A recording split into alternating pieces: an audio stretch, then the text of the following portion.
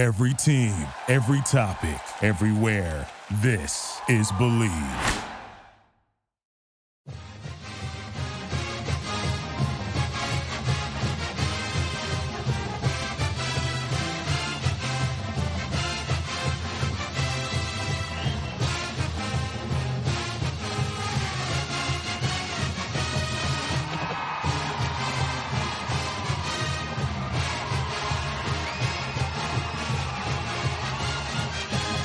Hello and welcome to another edition of the Illegal Motion College Football Podcast. In Nashville, Tennessee, I'm the professor, Matt Perkins.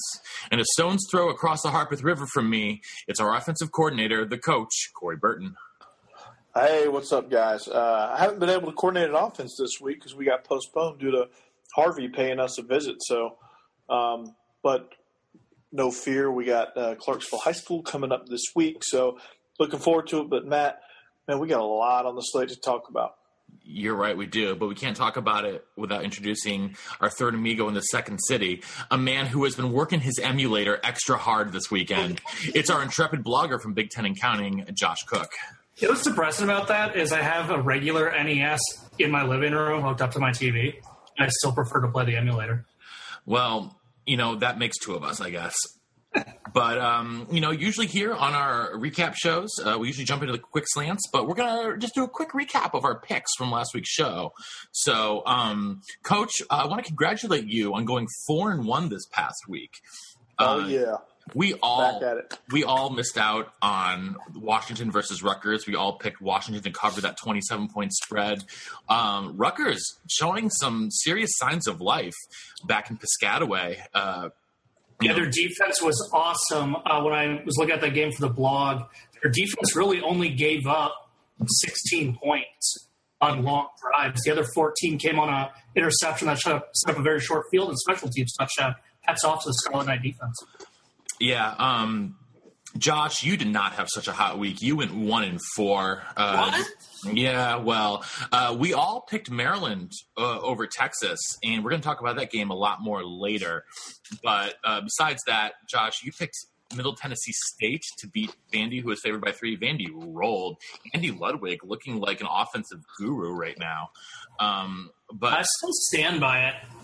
Josh, you and I also picked NC State to win. South Carolina looked very strong in Charlotte this past week. I stand by that game also. NC State had like 600 yards and South Carolina had like 150. That's some hyperbole, but the Wolfpack played really well. That was one of those fluky games. Yeah, Coach, actually, you and I were talking about that game. There was a couple guys from South Carolina who really stood out, especially that wide receiver. Debo Samuel. Debo Samuel.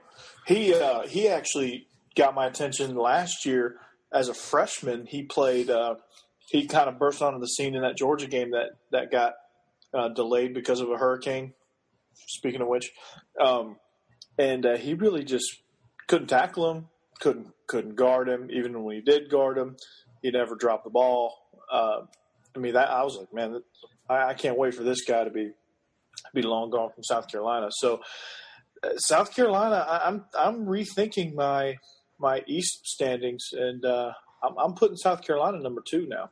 Yeah, South Carolina looked, their offense looked pretty strong. NC State, though, was able to move their ball on their defense, so they're going to have to shore some things up there, Will Muschamp's squad. But that's why they're still number 2. And our other pick'em game was the Texas A&M UCLA game, which we're going to get into deep later, which was the game of the weekend as far as I was concerned. Josh, you and I picked UCLA -4. They got the win, but they did not get the cover. So, Coach, you actually get the points there on that one. So, yes. But being our weekly recap show, we're going to start out with some quick slants. So, Josh, you're up on the line first.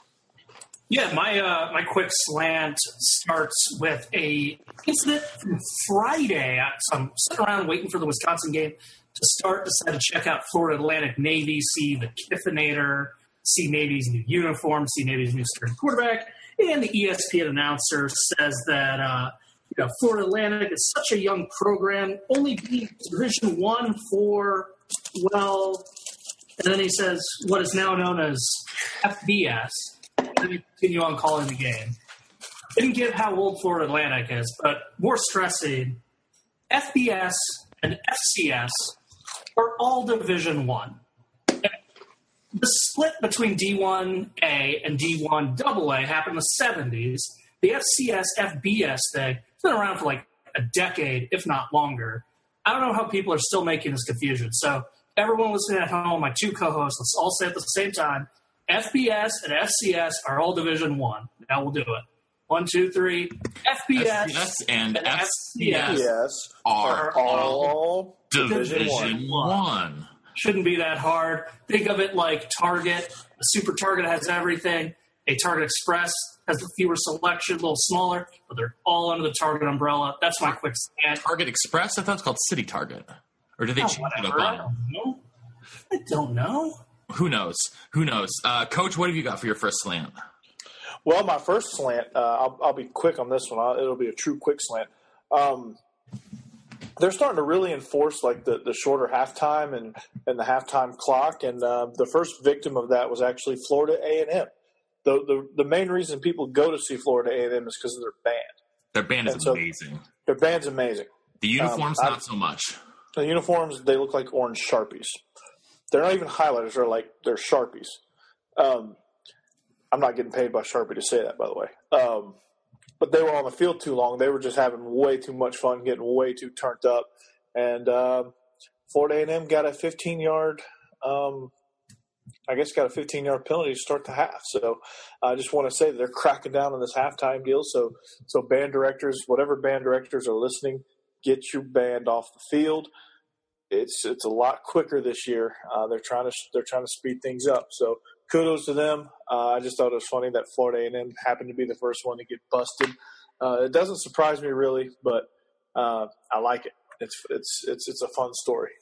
Yeah, definitely. Speaking of band directors, Josh, you know if Michael Leckrone is still guiding the Wisconsin band? He's been there for about, since I think the Truman administration. Well, he's got the same genetics as Betty White. He looks 105, but he's actually just 20 years old.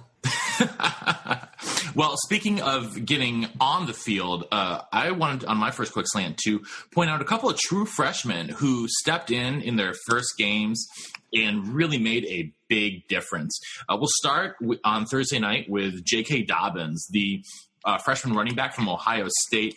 Here's a guy who came in and, expected to compete for playing time, was a high 4-star guy on Rivals last year, the number 4 running back in the country. He had 29 carries for 181 yards, plus 2 more catches for 24 yards. It's 205 total yards in his debut, really impressing. Another Big Ten running back who looked really good in his first game was Wisconsin's Jonathan Taylor. Another 4-star from New Jersey. He had 9 carries for 87 yards, including breaking off a 41-yarder that looked real strong. He had a score as well. He demonstrated a lot of speed. Sticking in the Big Ten, Kasim Hill came in for an injured Tyrell Pigrome. And even though the box score doesn't necessarily show it, he was fantastic in relief once Pigrome was injured. Only 14 yards rushing, but he was 3 for 3 through the air for 44 yards, but super composed the entire time. Speaking of really great quarterback debuts, Josh Jackson. We'll talk about him a lot more, but the Virginia Tech freshman was outstanding. 15 to 26, 236 yards in a score, but was completely in command of that Virginia Tech offense. Elsewhere in the country, true freshman Chase Hayden, running back at Arkansas, impressed as well. 14 carries, 120 yards. Here's a guy from right here in Nashville, Germantown, Tennessee. He was, again, a really solid all-purpose back, 4-star type of guy who was able to step in Bert Bielema's run-heavy system and pick up some serious yards. And 2 defensive players who stood out to me. One of them, Harrison Hand, who's a corner, a safety, a sort of hybrid defensive back for Baylor. Baylor themselves did not have the greatest game. I'll talk about them in my second slant. But he himself, 11 tackles, 2 pass breakups, really just, a solid player all around. He's another guy from New Jersey, Jerry Hill, another South Jersey guy, just like Jonathan Taylor, who looked really strong in his debut. And finally, Jalen Phillips, defensive end at UCLA. This kid was the number 2 defensive end in the country. Big guy, 6'6", 250. He had 2 sacks against Texas A&M and was by far the Bruins' best defensive lineman throughout the game, and was really the only person who was getting consistent pressure on the Texas A&M quarterback. So a couple of guys here who really impressed in their debuts. Coach, you and I especially talked about Hill when we were hanging out the other day. I know he impressed you as well. Yeah, he did. I mean, just the way he came in and commanded that offense. I mean, yeah, again, he didn't really have a whole lot of time to put up huge numbers, but, the biggest number that matters is that 1-0 in the win column. And, I mean, it just came in. It almost seemed like not only did he not skip a beat, but it just seemed like things got a little bit better for Maryland. And he seemed very poised, very composed, very much in control. Nothing rattled him. Texas couldn't throw anything at him that was gonna knock him off kilter, and he just came in and finished him off. And you also got to credit DJ Durkin for not making him try to do anything he couldn't do, but also not making the playbook so small that Texas knew what was going to come. Yeah, absolutely. I mean, they stayed within. They were still able to do anything they wanted to. Does Texas ever know what anything is going to happen? Well, that's true. I think that's something we're going to have to discuss later. But you saw the flip side of this in that UCLA game, though, when Texas A&M starting quarterback got injured and they had to bring in their true freshman Hurd. You could see he was in way over his head. He was like 1 for 12, and he looked absolutely awful. There was a reason why they really didn't want to go to him. But another freshman, and as we record this, as we're talking, I'm watching the world's biggest dilemma, which is who do I cheer for, Tennessee or Georgia Tech? Yeah, I think we've all got that on right now in the background. A true freshman that's getting some significant snaps. He's not the starter yet, but he's getting significant snaps at running back is Ty Chandler. So Ty Chandler out of the Nashville area, right down the road at Montgomery Bell Academy. He's getting some pretty good carries for the Vols. For the Vols, yeah, that's what I thought. Yeah. The Vols obviously have some carries to go around because they graduated some players last year at the running back position. So yeah, I mean they still got John Kelly he might as well be their returning starter. He got a lot of significant time last year, especially when Jalen Hurd was injured. Yeah, definitely. So all right, Josh, you got your second slant for us? I do. My second slant is a game that I didn't watch a second of. I didn't even know they were facing each other, but I saw the score when I was going over things from the weekend, and it was surprising to me. Cal traveled all the way across the country, went to Chapel Hill, and beat North Carolina. They had a really gritty effort. They were down at halftime. They tossed an interception in the second half that led to a very short touchdown drive for North Carolina to reclaim the lead. Cal then marches right down the field and takes the lead right back. Then they give up a drive to North Carolina, but they rally, they bend, they don't break. They force a fourth down conversion, and then Cal marches right down the field late in the fourth quarter to get another touchdown, get up 35-24. North Carolina got a window dressing touchdown with 0 time left to make it 35-30. But that was really impressive for Justin Wilcox's head coaching debut out there for the Golden Bears. They didn't even play that good. They've got stuff to build on. They had fewer first downs. Running game just never got going, but they got an incredible effort in the passing game. Their quarterback, Ross Bowers, had himself a day and found a target that he clearly loves, Vic Wharton III. 5 receptions, 156. That's a pretty good average. That's 31.2 per catch. Yeah, I'll take that. As for the Tar Heels, it has to be a little bit of a disappointing performance. And Fedora, the hat, I don't know what he's going to do because they've got a legit quarterback controversy. You didn't know who was going to replace Trubisky. Brandon Harris got the start, did not play particularly well. And then Chaz Surratt came in and was pretty good passing, but was really good with his feet, finishing with 66 rushing yards. Interesting to see where these two programs go from here on out. Expectations for both teams a little low, especially Cal with a brand new coaching staff. But it caught my eye to see the Golden Bears travel across the country and win a game. Yeah, there's also, I read a great article in the San Jose Mercury News about Justin Wilcox and sort of his adjustment going from sort of being a defensive coordinator at the West Coast, at Washington, Boise State, USC, then spending a year in Wisconsin, and sort of how that really sort of changed his outlook on coaching and sort of how he's brought a lot of the mentalities that you see guys like Paul Chryst and Chris Peterson both have in their in their coaching style. So be on the lookout for that. That was a really good read. Justin Wilcox, a guy who's pretty understated, but is obviously off to a good start there. Coach, what you got for your second slant? Well, my second slant was something that I didn't think we'd make much mention of, but the UGA Appalachian State game, a game that I paid close attention to, obviously. It ended up being one of those games. It was 31-10, but the big storyline from that was that Jacob Eason goes down right at the beginning of his third series of action and goes down with an apparent leg injury. They later ruled it to be a sprained LCL. So they're saying he's week to week, but I'm thinking he's going to be out, 3 to 4 weeks. I'm guessing, or they might try to rush him back, depending on how Jake Fromm plays. But Jake Fromm, another one of those freshmen that stepped in, as cool as could be, led Georgia right down the field, scored a touchdown, and then hadn't looked back since. So I think you're having a true quarterback controversy brewing. I don't want to say there's one yet because he hasn't played Notre Dame yet, and he'll get his chance to lace it up against Notre Dame. So, but I mean, if you watch Jake Fromm, there wasn't anything that rattled him. Much like Kasim Hill, he made all the right throws. He was decisive.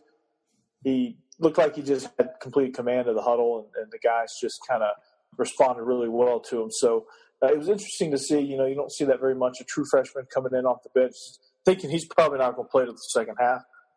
Thinking, all right, I'm just going to chill until midway through the third quarter. We're up 45-7, and I'm gonna go in there and throw a couple of touchdown passes and get some cheers. But he goes in middle of the first quarter and to a standing ovation and really just takes over that Georgia offense and did a tremendous job. Got the running game going. Sony and Chubb combined for over 200 yards rushing, almost 250 yards rushing. A lot of Javon Wims made a few big catches. Isaac Nada made a couple big catches, could have made more. The defense was probably the most impressive part. A well-known strength coming into the season showed why they are the strength. J.R. Reed emerged as a free safety, looked to be very comfortable back there, made a lot of big plays. Coach, are the Dogs going to have a Wally Pipp situation here? We'll see after this week. Big game against Notre Dame coming up. We'll probably preview that here in our next show. But it'd be hard to imagine a scenario where Jake Fromm goes into South Bend and wins and maybe even wins decisively. I can't see a scenario where you give it back to Jacob Eason. Which is interesting. But, just a couple of years ago, Eason was the number one quarterback recruit in the country. Absolutely. I mean, he was. And we had to fight to keep him. And, I think it's going to be interesting coming down the stretch. I mean, Jake Fromm is a 5-star quarterback as well. So it's not like they're replacing him with a slappy. So, but a name to watch out for on Georgia's defense, number 3, Roquan Smith, middle linebacker. He's going to be an absolute stud in the middle of that defense for Georgia. But overall, a great game against a really good Sun Belt program, a team that is picked unanimously by us and a lot of people to win the Sun Belt, a team that is known as giant killers. The Appalachian State Mountaineers, they weren't mountain killers this past weekend. Georgia kind of handled them the way they probably felt like they should have. But defense really came out to play. And the punter, good Lord, he got plenty of work early on.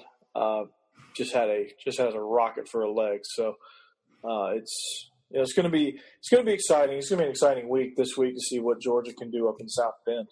Yeah, that's definitely going to be a fun one. Well, for my final slant, I wanted to point out a couple of FCS schools who did some yeoman's work knocking off some of the FBS programs.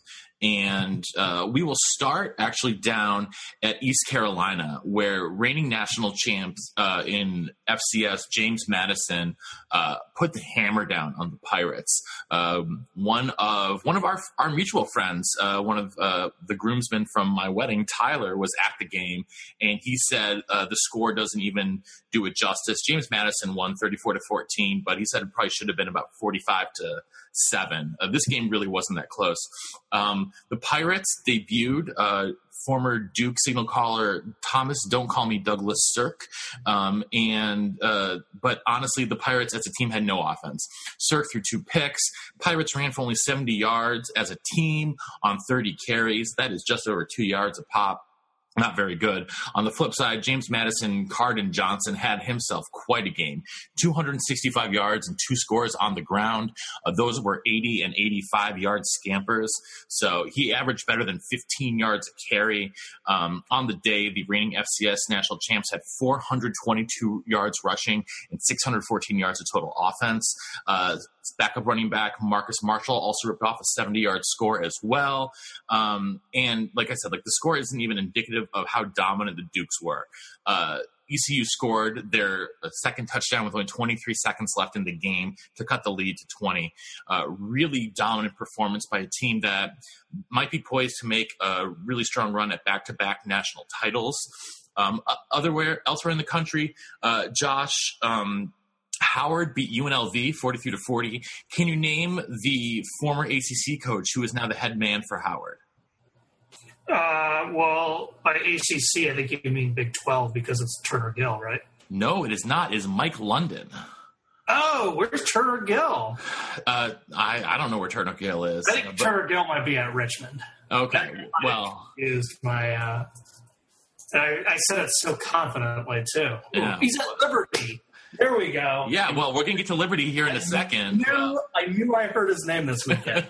Well, the Howard Bison rushed for 309 yards as a team and 4 scores on their way to the biggest upset of the weekend, at least in terms of point spreads. It was the biggest upset in the history of Las Vegas.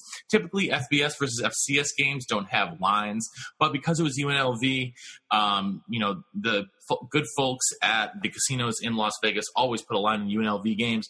They were 45-point favorites, and Howard absolutely put on a performance led by Kalen Newton, who was the little brother of a guy we like to call Cam Newton, former Heisman Trophy winner from Auburn. He threw for 140 in a score, rushed for another 190 in 2 scores, including a 52-yarder to start the scoring early on in the first quarter.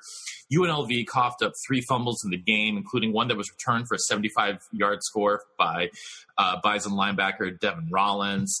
And the whole game, the Rebs looked really out of sort. The one bright spot for the denizens of Sin City was their running back Lexington Thomas, who had 151 yards and 2 touchdowns. But it's not like Howard is some sort of FCS powerhouse like James Madison. In the past 2 years, Josh, take a guess at what Howard's record was. Last 2 years, I'm going to say. I'll give you a hint. They played 20 wins. They've played 22 games. I'm going to go with 3-19. You hit the nail right on the head. 3-19 is correct. I had to have read that somewhere. There's no way I pulled that out of my behind. Including some glorious games against FBS opponents, such as losing to App State 49-0. Boston, they lost to Boston College 76-0, and losing to Rutgers 52-14. So, well, Boston College that year finished with 77 points scored, so that was pretty impressive. How do you score 1 point in a game? They found a way. I mean, it wouldn't surprise me. Are you doubting Boston College's anemic offense? No, I'm not doubting it at all. But you just spoke of Turner Gill. His Liberty squad had spoiled Matt Rule's debut at Baylor as the Bears fell to the Flames, 48-45. That vaunted defense that Rule led at Baylor did not show up at all. Liberty quarterback Stephen Calvert was 44 for 60 for 447 yards and 3 scores and no picks. Their wide receiver Antonio Gandy Golden, 13 catches, 192 yards and 2 scores. Baylor was breaking in a new quarterback for them, but not new to fans of the Pac-12. That's former Arizona signal caller Anu Solomon. He had a rough first outing, 14-29 for 278 yards, 3 touchdowns, but also had a pick, less than 50% completions. And shout out to Liberty kicker Alex Probert. He had himself a nice game going 4 for 4. Finally, Tennessee State beat Georgia State 17-10 in the opening of Turner Field as a football venue. Former Florida quarterback Treon Harris led the way for the Tigers to a victory in this defensive struggle. He had 145 yards through the air and 91 on the ground. But most importantly, unlike his time at Florida, he had 0 turnovers. The Tigers' D was really stout all game, giving up Georgia State only had 1.7 yards per carry and less than 50 total yards on the ground. The Georgia State Panthers had 4 turnovers, which does not help. And a new defensive coordinator at Tennessee State, Gary Fisher, not to be confused with the bike overlord, must be very happy with their performance. A couple of quick other games featuring FCS foes that did not quite make it over the hump, but had some very impressive outings. Pitt needed overtime to beat Youngstown State. Oregon State barely beat Portland State 35-32. Louisiana Lafayette only beats Southeastern Louisiana 51-48, and Central Michigan needed 3 overtimes to beat Rhode Island 30-27. So some really nice outings by FCS squads all over the country. Well, that's what you would expect from Division I programs. Wait, FCS is Division I? Yeah. Hey, I got to ask, Matt. Yep. When you talk to Tony Sanchez over at UNLV, ask him how it feels to be the second best football program in Las Vegas. Yeah, so, I think Bishop Gorman. I would love to see Bishop Gorman versus UNLV. It would be a lot. That would be a great college game right there. Are the Raiders third then? Oh, well, they're not there quite yet. Yeah, they're not there yet. They're still Oakland right now. Yeah, they got a couple more years. But that's it for our quick slants. My second quick slant was more of a slant and go, a little bit longer there than usual. But time for us to get into some deep roots. So we're going to start with the most anticipated game of the weekend. That obviously was the game in Atlanta featuring Alabama and Florida State. A lot of hype, a lot of hoopla coming into the game. Obviously, number 1 versus number 3. You never see that at opening weekend. But the game was really all about Alabama. Coach, I was over at your house. We were watching this together. And Florida State, especially after DeAndre Francois went down, really never had a chance, did they? No, I mean, you saw the wind go right out of their sails as soon as that happened. They were hanging with them for a while, and they just couldn't finish drives. They couldn't. They'd move the ball a couple of times, and then all of a sudden they'd stall out. And it just, Bama just, again, put their talent on display. I mean, you had Sean Dion Hamilton just making plays in the middle. You had Minkah Fitzpatrick, who was all over the place. Felt like he was on the right, then he was on the left, then he went from left to right. I mean, he was just all over the place. And that Alabama defense is just unbelievable. And they suffocated Florida State, wore them down. And Florida State just couldn't hang with this war of attrition. And speaking of conditioning, Tennessee is getting ran out of the building, by the way. Anyway, but this game, again, it was all about Francois. He's their emotional leader. He made some really good throws early on in the game and kept Florida State in it. But you're right, man. As soon as he went down, it was downhill from there. Yeah, and Alabama won the turnover battle here, and that was always going to be a big key to the game. Florida State, 3 turnovers, 2 picks, and a lost fumble. Alabama, 0 turnovers. Not a whole lot of offense in this game. Florida State, 250 total yards. Alabama, only 269 total yards. So a lot of defense, a lot of punting. We saw field position. Yeah, J.K. Scott, who flubbed one off the side of his foot real bad, the returning All-American punter. But besides that, looked real strong. Ricky Aguayo for Florida State, the kicker, looking like his brother should get cut. Missed his only field goal attempt, so not sound in the kicking game. Being sound in the kicking game, by the way, theme of the weekend. And we'll talk about that more with Maryland, Texas. But hey Matt, I think Saturday night we broke the record for how many games we could watch in a row. I think we might have. We flipped between 6 games. At least. And you know what? And it wasn't a dull moment the entire time. Not at all. I grilled up some jalapeno cheddar brats, and we had ourselves a grand old time. Oh, yeah. So, Josh, you got any thoughts here on Noles and Tide? Well, we touched on the special teams. That was an absolute F minus for Florida State. Tough to beat anyone nationally ranked, let alone a top 5 team, let alone Alabama. If you're going to let alone one of those Division II FCS teams. Yeah, if you're going to have a critical phase of the game give you nothing and actually be a net negative time and time again, it's going to be hard to beat anybody. It was nice to see the Big Ten refs miss a obvious defensive pass interference. That's what they do best. But I will say this, Florida State's defense, incredible, and the blueprint is there again to beat Alabama. Jalen Hurts, 10 of 18, 96 yards.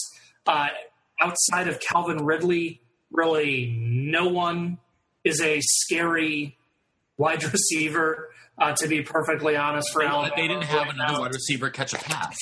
Exactly. So Harris and Bo Scarborough each caught one, and Jalen Hurts himself caught a pass. Yeah. So, if you're Auburn, if you're in the playoffs, if you're LSU, if you're Georgia, maybe in the SEC title game, you just pop this tape in and see how they played Alabama, and this is a good Alabama team. I'm not sure this is one of Saban's best. Yeah, this may not be a truly vintage Alabama team, but, obviously they've got talent. But Florida State was really boosted by the return of Derwin James. Obviously, he was injured early in the season last year, and you can tell he really commands that defense. And he was able to sort of help dictate where Jalen Hurts was going to try to throw the ball. And, it was, for the most part, besides the one touchdown to Ridley, they did a really, really nice job. Obviously, the one big touchdown to Ridley was a 53-yarder, and that was sort of the one big play from the entire game. But aside from that, I think both of these defenses really showed that they are championship levels. Now, the offenses, they need to get going. But Alabama's best quarterback is sitting on the bench right now. And I think that's Tua Tagovailoa, the new kid from Hawaii. Yeah, that kid's their best quarterback. That kid has a howitzer attached to his right shoulder. And he's more of a unless you're talking about Timmy Chen, I don't want to hear about a Hawaii quarterback. Yes. Really, no love for Colt Brennan? Nah, I'm a Timmy fan all the way. My one memory of Colt Brennan was I was on the front row in the Superdome when Georgia, dressed in black jerseys, just put an absolute beat down on Hawaii. And the one play that always sticks in my mind. That was the Sugar Bowl, right? The year Sugar Bowl. Was like 13-0. Yeah, Colt Brennan is sitting about a yard into the end zone. He's looking to his right, and Marcus Howard comes and hits him right up under the chin and just destroys him. Ball pops out. Marcus Howard pops up and recovers the fumble. That's my memory of Colt Brennan getting just leveled. And I think that's the last time he ever played significant football. Yes. Well, let's keep talking big non-conference matchups with Michigan and Florida. Josh, the only thing uglier than Michigan's uniforms in this game was Florida's offense. Yeah. 0-0-0 offensive line for Florida. They were like an aluminum can just getting crushed. Every play, it seemed like 11 rushing yards. That was it. Felipe Franks, the freshman quarterback, pretty ineffective. And then notice how I did not talk about him in my standout freshman segment. Yeah, yes. Malik Zaire, even worse, I thought. And I'm going to be honest, I don't think the suspensions mattered based on how the game played out. And I don't think Florida even belonged on this field. They didn't look like a ranked team. They didn't look like a well-coached team. And one of the reasons why I want to talk about why I don't think they were particularly well-coached is I don't know why Luke Del Rio wasn't given at least a crack to be out there when Franks is a freshman and Zaire had been on campus for a month. Del Rio, I know his numbers last year weren't amazing. They were pretty pedestrian, but he at least played against SEC defenses. He at least shows some competency in the passing game where I think Franks is a little too raw. And I don't think Zaire has ever shown competency in the passing game. Terrible job by McElwain. And I feel like I've seen enough on McElwain. I don't think he's going to be the coach that gets Florida over the hump. In fact, I think this Gator team almost looks worse than they did under Muschamp. Ooh, that's bold. Yeah, I mean, I agree. One of the weakest points of this Florida team was their offensive line coming into the season. That was part of my preview. I remember talking about that being, the one reason I don't like Florida to repeat as SEC East champs is because their offensive line. Now they have Jordan Scarlett, they have Callaway. Felipe Franks was a highly thought of quarterback coming out of high school, but apparently, none of that matters. If they don't score on defense, they're not scoring. I mean, I was watching the game, and one guy who stood out to me, former 5-star recruit Martez Ivey, who I thought was going to be an all-world tackle. He's been bumped into guard, and he was just getting, routinely destroyed by Rashawn Gary and, the rest of that defensive line for Michigan. And, that Michigan defense, I know they don't have a lot of starters coming back, but they look strong. But I'm actually, speaking of freshman, Tariq Black, too. You got to mention Tariq Black. Tariq Black looked real good. Yeah. So he looked like he belonged. He looked like a big-time receiver. Yeah, definitely. The other guys who sort of really stood out in this game for Michigan, at least, Ty Isaac, the senior running back, finally sort of getting his turn at the top of the rotation. He was splitting carries. With Chris Evans, but he looked far more explosive than Evans did. Evans had one rush for 29 yards, and besides that, he had 21 other carries for 49 yards. So, but Ty Isaac, he showed me a little bit something there for Michigan. But one thing, all of the pundits seem to be talking about Michigan today, but Wilton Speight did not have himself exactly a great game. 11 for 25 with not one but two pick sixes. So I don't think that, Michigan obviously still has a lot of work left to do on I was thinking about this, and Wilton played really good last year, and then has to sit through all offseason hearing that he's not the go-to guy, hearing that there's a quarterback controversy, not wanting to release the playbook or release the depth chart. You got to wonder what's going on in his mind and his worrying that one bad pass is going to get him yanked. We saw Ohio State do the same thing a couple of years ago with Cardell Jones and JT Barrett and screwed both of them up. I think it's on Harbaugh for Wilton Speight struggling, to be quite honest. I'm 100% with you there. Yeah, I can't disagree there. And Willie O'Korn, I mean, if you just need to go with one and get behind him and give him full support. And this whole – and it screwed Spurrier, too, back in his days when he would just yank quarterbacks for throwing incomplete passes. And so, you can't have a two-quarterback system. It doesn't work. All right, well, I think that's enough there on that relatively ugly football game.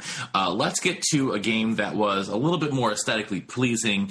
That was the Black Diamond Trophy. Virginia Tech beating West Virginia 31-24.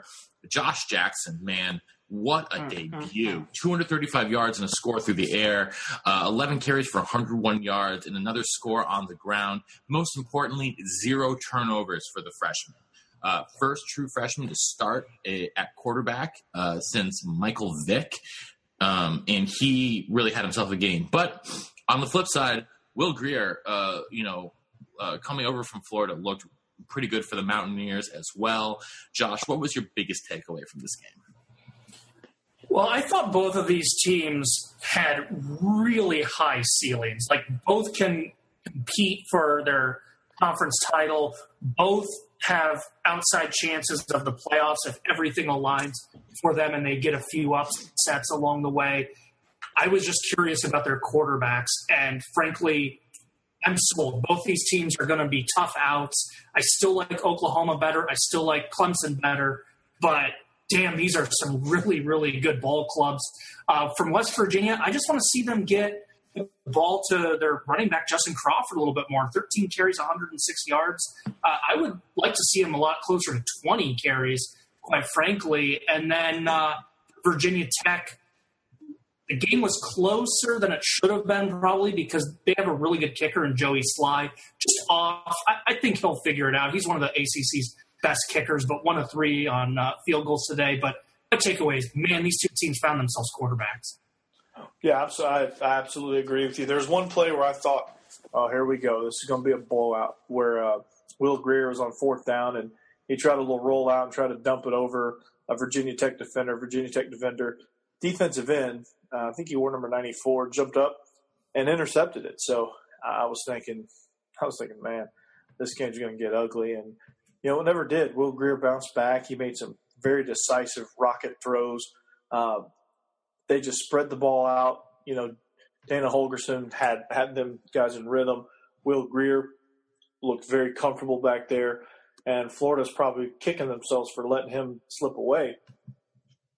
And, well, I mean, they were put in a tough position when he got popped for PEDs, but yeah, you're right. And but they're still probably going, man, maybe we should have just overlooked that. Yeah, I know. Well, but you can't. So you can't. And one of the big beneficiaries of that was Gary Jennings, the wide receiver on West Virginia.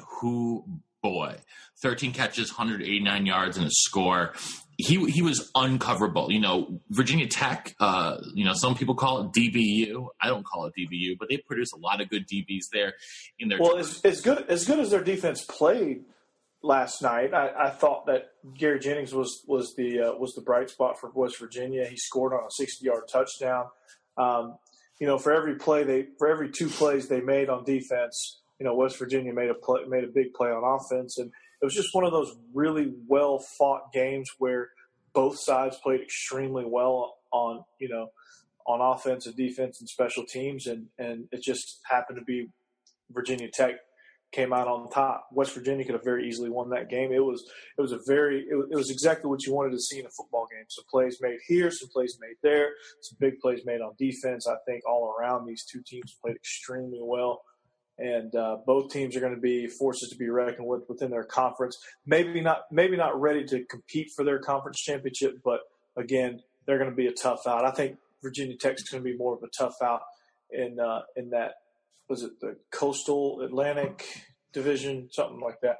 I think they're in the Atlantic. I think Clemson's in the Coastal, but I could be completely mistaken. They're on the same side with Miami, I believe. They are. So they're going to make it difficult on Miami to win the division, but. I really like Justin Fuente and what he's done with this Virginia Tech team. I really think Dana Holgorsen is starting to kind of, get that team going in the right direction. And in a weak Big 12, you really, truly never know.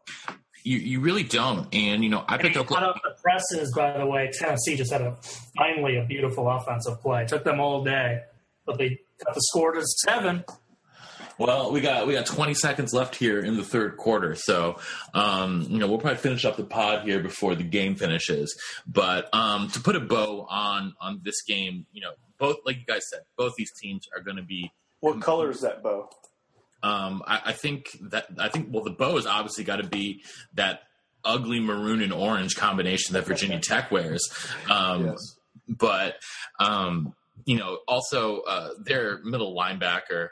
Andrew Mutapuaka, he was everywhere for the Hokies yesterday. 12 tackles, a sack, a couple extra hurries. He was really outstanding for that defense. So, but let's head down to Austin and there was, there were two games this weekend that were just superlative fun to watch. This was one of them, Maryland versus Texas. Josh, you and I picked Maryland in this game, and I'm really glad we did. I talked about Kasim Hill a little bit earlier, but man, DJ Durkin looking real good right now. As a team, they were able to run all over Texas, 263 yards and 4 scores. Josh, what enabled the Terps to take down the Longhorns? Vintage Longhorn defense. Same problems. New coach, new year. A&M doesn't have a defense either. But Longhorns just do not play a defense. There was one highlight where they had a run blitz on, and the linebackers ran in the wrong holes. They were shifted over. Each of them ran one hole to the left than they should have. The play, and Maryland runs it right at the gut for like 15 yards. Like, just constantly out of position, left and right. Their special teams, I wouldn't say was a net negative because they did get one of the blocks back, but I mean, the special teams had issues. And let's just be honest that Tom Herman has a really high ceiling as a hire, but he also has a really low basement because he's only been a coach for 2 years, and he inherited a really good Houston team. So he was given a turnkey program. He hasn't had to build something, and Houston in his 2 years got worse over his time. And people are talking about Todd Orlando. Well, for as good a time that Houston had in some games, they got run out of the building in others, like the SMU game last year. So, I think Herman put it best that Texas fans thought he was going to come in and sprinkle some fairy dust, and the Longhorns were going to be really good. I was honestly a little surprised this team was ranked coming this year, and they played like I frankly expected them to, and they finished, with a bad defense. Again, I don't have them competing for the conference title. They're an okay team. They've got a good quarterback. This is not a good Texas team. Well, a lot of people had them, I saw a lot of prognosticators saying they're going to finish, second in the Big 12. I had them finishing sixth. And I had them fourth, and I already wish I had put West Virginia ahead of them.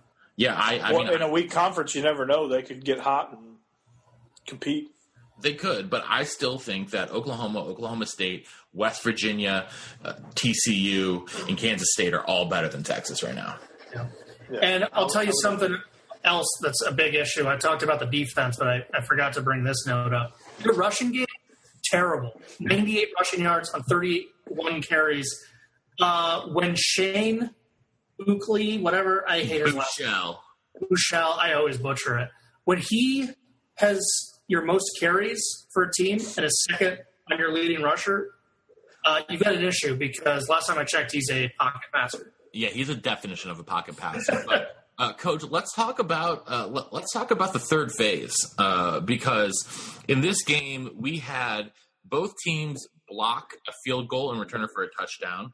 We had Texas's wide receiver Reggie Hemphill-Maps return a punt 91 yards for a touchdown, and then on the next play, Ty Johnson returns the kickoff for 62 yards. So just shoddy work in the kicking game all around. Well, I mean, you had shoddy work in the coverage teams, but your return teams A++, your coverage teams D-, and then your field goal extra point team gets a big fat F. And whoever this, I wonder how much they pay this guy on Tennessee sideline just to carry on this trash can. I've been wondering that the entire game. I think I even sent a message over our chat. I can't even make my point because this guy's just walking around. He's just carrying it. He's just walking around. And people are dunking into it. It's a whole dog and pony show. I think I'm becoming a Tech fan tonight. I really hope Tennessee just gets shellacked here. That trash can is where this program belongs. Exactly. But back to matters at hand here. Special teams. Well, I mean, with every good play you get, there's some coverage unit that fails somewhere, and both teams made plays in the kicking game, and that's how Texas was able to stay in it, and that's how Maryland was able to get the edge. Also, what hurt Texas before you do that is the fourth phase, which is the penalty flag. They had 11 penalties for 117 yards, and any good thing they did on offense, it was usually wiped away. Well, and you see 41 points for Texas, you think, okay, obviously got some things to work on defense, but 41 points is pretty good. Don't forget they had a blocked field goal return for a touchdown. They had a punt return touchdown, and they had a pick six. So the offense actually only put up 20 points against the Maryland team. Well, don't get me wrong, DJ Durkin, a good defensive coordinator during his time at Michigan, but Maryland does not have all the talent in the world on defense. They basically put up 20 points. It wasn't anything impressive. They got points in other areas and took advantage of some short fields and things like that. Buechele had 375 yards, but it took him 52 attempts to get there. So, not pretty for the Longhorn faithful. It's obviously been a very long last week and a half down in Texas. So, you can understand how, some of these kids might have their minds elsewhere, especially the kids from the Houston area. But, still, I think that Texas expects more than what they got here. So, and Josh, I know you were reading a bunch of the message boards after the game. And I think, are people calling for Tom Herman's job already? Some are. A&M fans are also up in arms. And well, I was going to say both fan bases are spitting out the same name, and you're going to hear this name over and over and over until he gets another job. That's Chip Kelly. Oh, well, speaking of Texas A&M, let's move to what was the singular most fun game of hang on, Matt. Hang on. Sorry, Josh Rosen just threw another touchdown pass. Oh, okay, thanks. Yeah, thanks. Sorry, Texas A&M. Off a fake spike. Yeah. Which they had just gone out of bounds. So you don't even need to spike the ball then. Yeah, that's some good coaching right there, knowing – for A&M, knowing the rules of the game it's a good place to start. Well, you know what? I mean, obviously, unless you've been living under a rock, now that Texas A&M was leading 44-10 midway through the third quarter, and then Chosen Rosen came alive. He finished the game with 491 yards and 4 touchdowns, including 292 yards and 3 scores in the fourth quarter alone. This was, at halftime, you guys know, obviously, UCLA is my second team, and I always root for the Bruins. And, it was halftime. I was thinking, do I really want to stay up and watch this? I guess I'll stay up and watch, West Virginia, Virginia Tech. That game is fun. But, I'll keep checking in on it. And it gets, it's halftime. Texas A&M is leading 38-10. I'm thinking, oh, my goodness, what have I gotten into? Why did I believe in UCLA again this year? And then Starkle gets hurt for Texas A&M, and Mond comes in, their true freshman quarterback, and he can't do anything. And so all of a sudden UCLA is putting 8-9 guys in the box, and Travion Williams, who'd been having himself a game up until that point, now he can't run anymore. Ford can't break loose, and all of a sudden something happens, and Rosen turns into the guy who's going to be the number 1 pick in the draft next year. It didn't matter that the team could not run the ball. When you throw for 491 yards, that is, something that is truly, truly outstanding. And that comeback, I tweeted this out last night. I grew up as a Buffalo Bills fan, which is torture unto itself, but I watched the Frank Reich comeback in the wildcard games versus the Oilers, and I thought nothing would ever top that in terms of a comeback. And I think that UCLA beating Texas A&M in the way that they did topped it, because they didn't need overtime like the Bills did. So, well, that was also for a trip to the Super Bowl, it was just for a trip to the second round. Oh, was it? Yeah, right. It was a wildcard game. So that's right. But yeah, you're right. Josh, I know that these Texas A&M, man, like, where do you go from here if you're Kevin Sumlin? You got to look in the mirror. Every coach on that staff, just a fundamental, absolute breakdown in everything. And you can point to, whoa, that one touchdown pass went through the hands of the receiver. If he had just made that play, it's not fun to throw a kid under the bus, so I'm not going to blame it because it's purely on the coaching. I want to talk about a couple things. You mentioned young freshman Kellen Mond coming in for Starkel. And unless I missed something that he was in trouble, suspended, or hurt in camp, last time I checked, Jake Hubenek is standing on that sideline for A&M. This is a senior quarterback who has last year had 800 passing yards, almost 900, had 6 touchdowns, just 2 picks. He went up against SEC defenses. How is he not in the game when you have a kid who can't hit the broadside of the barn right now because he's a young freshman, not a pocket passer? Coaches' jobs, last time I checked, is to put the players in the best position to succeed. They didn't put Mond in the best position to succeed, and they sure as heck didn't put the rest of their offense in the best position to succeed. Then the special teams, you have a really solid kicker in Daniel LaCamera, was 3 of 3 on the day for a field goal late in the game that would have made it 47-31 and probably put the lead too far out there with only 3.5 minutes left. Who do they send out there? They send out Braden Mann, who hadn't attempted a kick yet all day. He missed it, came up short. He didn't miss it. He that was a bad kick. And we know close. Well, we know it wasn't injury related because when A&M got the ball back down 1 point, hoping for a miracle field goal, LaCamera was warming up. So why is Mann out there kicking that? And then last but not least, some delightful, terrible play calling when it was 44-38 with 3:10 left. That's when the kickoff happens. So 3:10 left, kickoff. A&M has the ball, 2 minutes, 54 seconds left. And UCLA had 2 timeouts. A&M went run, timeout UCLA. Incomplete pass, run, timeout UCLA.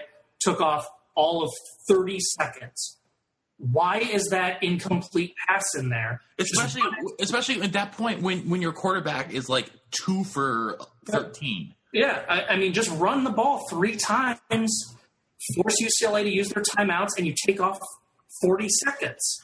I mean, even when they were putting 8 guys in the box, Texas A&M was still getting some push on the line. They finished the game with 382 yards rushing.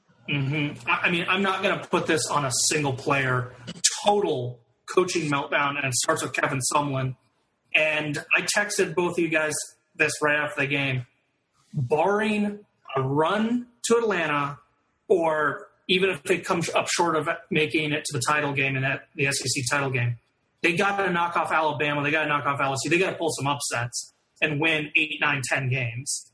And I don't see that happening. I think Sumlin, it's a matter of when, not if, at this point he gets fired. Yeah, Coach. When we were talking earlier today, Texas A&M's defense in the second half turned into 3rd and Chavis.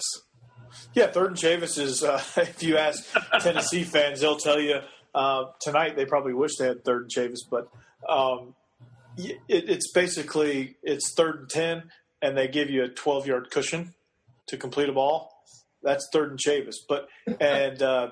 It reared its ugly head last night in the second half, and I don't know why. I just have this Matt and I were talking about irrational hatred towards teams that makes completely no sense. For me, it's Texas A&M. It makes no sense why I hate them, but I do. It's for me too. Texas A&M has always been on one of my irrational hatred teams. Touchdown Tennessee. Whoever this number 1 guy is, Callaway, whoever that is, he's a stud. He's caught 2 touchdowns.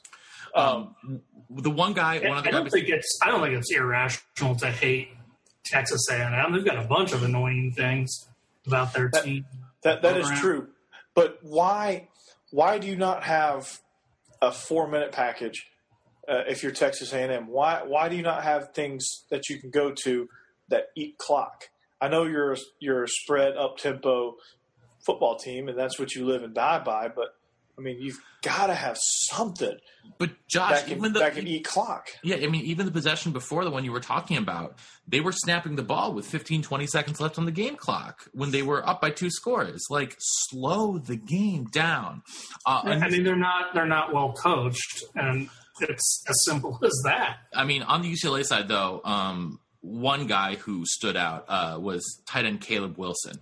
He was completely uncoverable. 15 catches, 208 yards, and it seemed like every single time on third down when Josh Rosen needed to find an open target, Caleb Wilson was open. Either there were no Texas A&M defenders around him, or there were, and he just kind of threw him off. He's a big dude, only a sophomore, listed at 6'4", 235. He looks like he's about 6'6" out there, though. He is a large young man.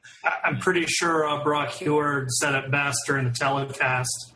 He said the tight end is always open. And you know what? He was. He caught 15 balls in this game. His entire season last year, he caught 16 balls. So, a phenomenal game for Caleb Wilson. I think he is. Hey, Chavis, I got a hint for you. Covered the tight end. Yeah, I think he's probably getting it. He's a star in the making for them. Darren Andrews had himself a nice game as well as a wide receiver. But the guy who caught the winning touchdown for the Bruins, Lasley, he had to make up for himself because there was a third down play a couple plays before that where the ball hits him squarely in the hands and he just straight up drops it, Jordan Lasley. And I was like, at that point I was like, oh my goodness, I can't believe it just happened. You don't have an easier catch than that one, but he made up for it. Great job on the fade. I hate the fade route, but the fake spike fade route there worked like he was Dan Marino for Rosen. So, any last thoughts here on this game, Josh? Yeah, I wish Iowa had scheduled A&M. For the first half, I thought for the first half, I was wondering if Georgia could get UCLA on the schedule for that last minute, and then I realized, damn, I wish we were playing A&M instead of Mississippi State. Well, Wisconsin just scheduled a home and home with UCLA in 2029 and 2030. So, I think I'll have to go to that one, but by that time I might be registering for AARP. So, I think that is going to do it here for us tonight, fellas. So, nice little recap. Guys, football's back. It feels so good. I'm so excited. Week 2. Next weekend, we're going to have a preview coming for you later this week. But any final words here, Josh? No, I just was really, really impressed with some teams that I just wanted a couple answers done, and I got them in that Virginia Tech, West Virginia game. That was a fun night of football last night. It almost made me forget about all the exciting stuff we saw on Saturday. That's how good Sunday was. Sunday had 2 games, and the 2 games on Sunday, the Virginia Tech, West Virginia, and Texas A&M UCLA were 2 of the most exciting football games I can remember. And this is coming off of obviously last year's national championship game, which was phenomenal, an amazing bowl season topped by that Rose Bowl between USC and Penn State. So obviously, a great start to the season. Week 2 is now upon us, and we will be ready for it, previewing it for you a little bit later on this week. So, on behalf of our intrepid, whoa, Coach, you're not going to. I want to give 2 big shout outs to a couple of teams we've been railing on. Okay, shout out to Kansas for starting 1-0 with a 38-16 beatdown, and I consider that a beatdown in Kansas's terms over SEMO. And shout out to Purdue for looking respectable against Louisville. Yeah, Brom might have something brewing there down in West Lafayette. And Texas Tech laying it on FCS Division II power Eastern Washington, 56-10. They beat down on those Division II teams. It's not fun. Those SCS teams. Well, on that note, on behalf of our intrepid blogger from Big Ten and Counting, Josh Cook, and our offensive coordinator, the coach, Corey Burton, this is the professor saying so long and see you next time on the Illegal Motion College Football Podcast. Rock Chalk Jayhawk. Rock Chalk. Thanks for listening to the Illegal Motion College Football Podcast. To get in touch with the show, email us at illegalmotionpodcast@gmail.com or follow us on Twitter at illegal_motion. Thank you for listening to Believe. You can show support to your host by subscribing to the show and giving us a 5-star rating on your preferred platform. Check us out at Believe.com and search for BLEAV on YouTube.